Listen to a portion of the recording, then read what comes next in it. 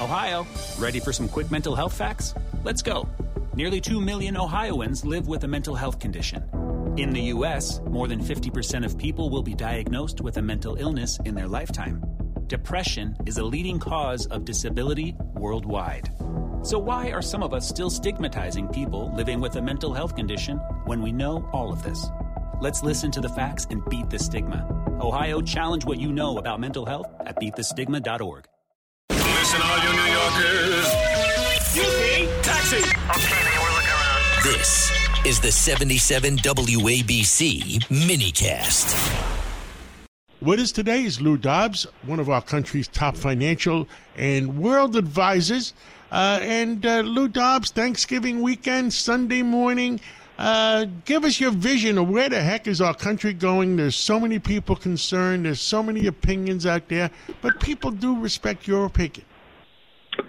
Well, I think, first of all, that we have it's going to be quite an interesting year ahead of us. It's going to be tumultuous. I don't think there's any doubt about that, both politically, and I think it could be as well economically, depending primarily on what happens geopolitically. And by that I mean, obviously, Hamas-Israel war. This is a war that is likely to expand, more likely to expand than resolve itself, because it hasn't been able to resolve over the course of time since 1948. So I think that we're going to see a lot of uncertainty. We do have the potential, though, for some balance in the economy, and that is if the Federal Reserve manages to hold firm with the concept that they're not there to lead the markets, they're there to follow them. I think that we'll see Jerome Powell perform far better as chairman if he adopts a more modest, perhaps even a humble position when it comes to managing the economy, because he simply can't. All that is available to them is mismanagement if they decide that they're going to lead these markets. Right now, they're exercising forbearance, John, and that is really important. Politically, we are stuck in a situation the likes of which none of us could ever have imagined.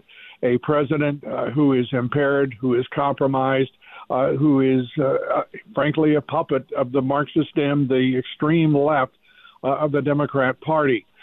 Almost anything could happen.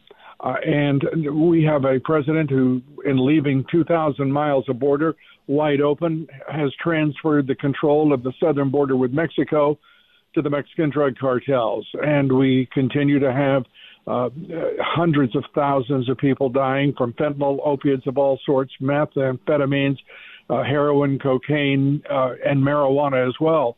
Those are the major exports across that border right now. The entire country is at risk because we are not enforcing our laws. We have become a lawless nation, at least in our largest Democrat-run cities, nearly all of them. The crime rate is soaring in all of those cities, and the nation is at risk. And no one wants to talk openly and honestly about it, not even the Republican Party, for crying out loud, which has to be the countervailing influence against what has been a disastrous Democratic Party administration, the worst, I think, in the country's history. So what I'm seeing is the possibility of resolution within the United States, again, with the caveat that somehow we can see the Hamas-Iran Israel war resolve itself. I'm not hopeful. I'm not optimistic, but the possibility is there. But it is a possibility based on improbable happenstance rather than a strategy on the part of this administration, which seems incapable of creating them. I think that the election of Javier Milei in Argentina is one of the most optimistic signs that we've had in the hemisphere for some time. If we can see more of that trajectory built and see other nation states across the hemisphere follow suit, I think we can be it will be a very hopeful sign, but it's one that has been reticent to show itself for the last decade. So overall, I think this year is going to be one in which I think if we're in sports terms, it's going to be a nail biter without any question.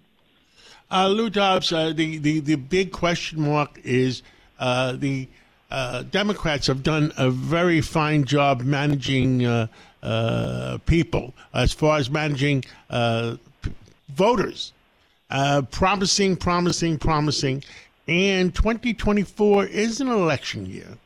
The big item is going to be the whole economy and is what is the price of oil going to be in 2024? And what is the interest rates going to be in 2024?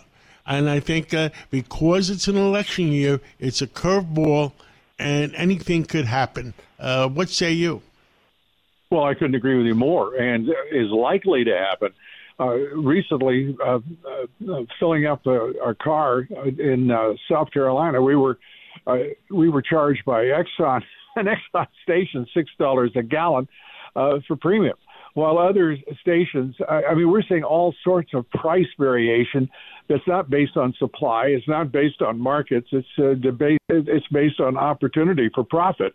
And I don't begrudge anyone that, but it's remarkable that we're seeing that in one of the most important retail segments imaginable, and that's energy and retail energy.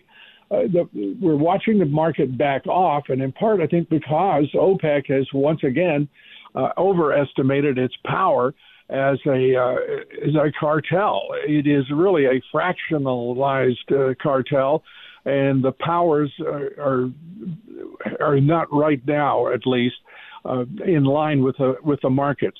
I think they've overstated their play and their possibilities. And for example, if anyone thinks about the possibility of Donald Trump becoming president, you know full well that we'll be an energy independent nation once again within probably, I'm going to say, something like a year to a year and a half after he takes office. Yeah, oil will be back down to $50 a barrel, my estimate. I'm sorry? Oil will be back down to $50 a barrel if Donald Trump was president. Yeah, I think that's exactly right. And while a lot of people listening to us who think that's impossible, they forget what he made possible when he was elected in 2016. He has a record. It isn't a record of hypotheticals and abstractions. He has a concrete record of managing the economy and doing great things. Small businessmen and women in this country are begging for him to come back to office. And working men and women, the middle class, are begging for him to come back because they once again will have a living wage. He was, for the first time in over 30 years, restored wage increases to the middle class in this country. These are not fictions of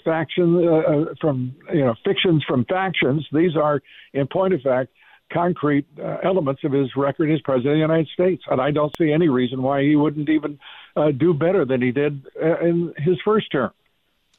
Well, Lou Dobbs, thank you for your vision and thank you for your comments. And you're going to be you're on WABC on Sunday afternoon. What time do you start again? 3 o'clock Eastern time on the 77 WABC, one of my very favorite radio stations. Well, we're worldwide, 173 countries right now in 50 states, and our terrestrial signal on 770 on AM dial. Thank you so much, Lou Dobbs. Thank you, John, so much.